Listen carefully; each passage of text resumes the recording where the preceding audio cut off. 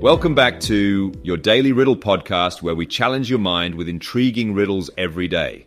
Whether you're a riddle rookie or a seasoned solver, there's always something here for everyone. I'm your host, Aaron Jolly, and we have a real challenge for you today. Are you ready? Let's dive in.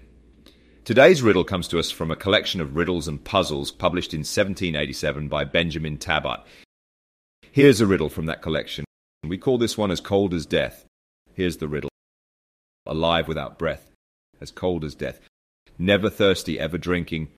All in mail, never clinking. What am I? Let's repeat that. Alive without breath, as cold as death. Never thirsty, ever drinking. All in mail, never clinking.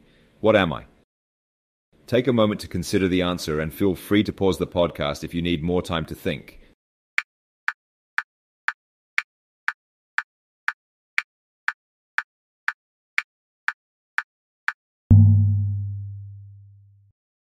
Did you get it? Let's reveal the answer.